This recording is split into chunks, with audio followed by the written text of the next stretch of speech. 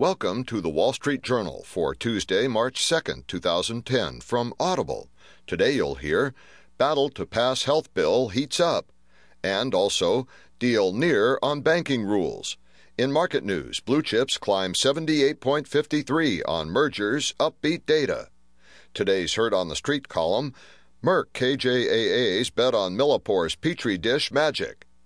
Plus today's editorial, in The Informed Patient by Laura Landro, radiation risks prompt push to curb CT scans.